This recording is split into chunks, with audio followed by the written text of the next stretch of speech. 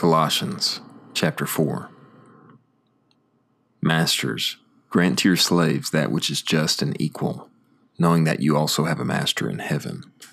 Persevere in prayer, watching in it with thanksgiving, praying at the same time for us also, that God would open to us a door for the word, to speak the mystery of Christ, because of which also I am bound, that I may make it manifest as I ought to speak.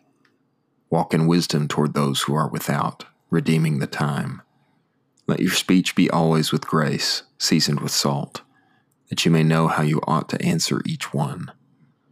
All the things concerning me, Tychicus, the beloved brother and faithful minister and fellow slave in the Lord, will make known to you, whom I have sent to you for this very thing, that you might know the things concerning us, and that he might comfort your hearts. With Onesimus, the faithful and beloved brother, who is one of you. They will make known to you all the things here. Aristarchus, my fellow prisoner, greets you, as well as Mark, the cousin of Barnabas, concerning whom you received commandments. If he comes to you, receive him. And Jesus, who is called Justus.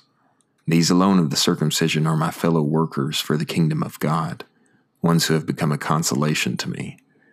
Epaphras, who is one of you, a slave of Christ Jesus, greets you, always struggling on your behalf in his prayers, that you may stand mature and fully assured in all the will of God.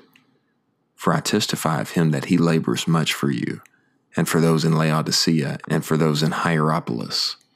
Luke, the beloved physician, greets you, as well as Demas. Greet the brothers in Laodicea, as well as Nymphas and the church, which is in his house.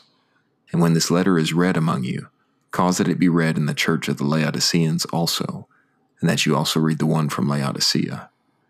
And say to Archippus, take heed to the ministry which you have received in the Lord, that you fulfill it. The greeting in my own hand, Paul. Remember my bonds. Grace be with you.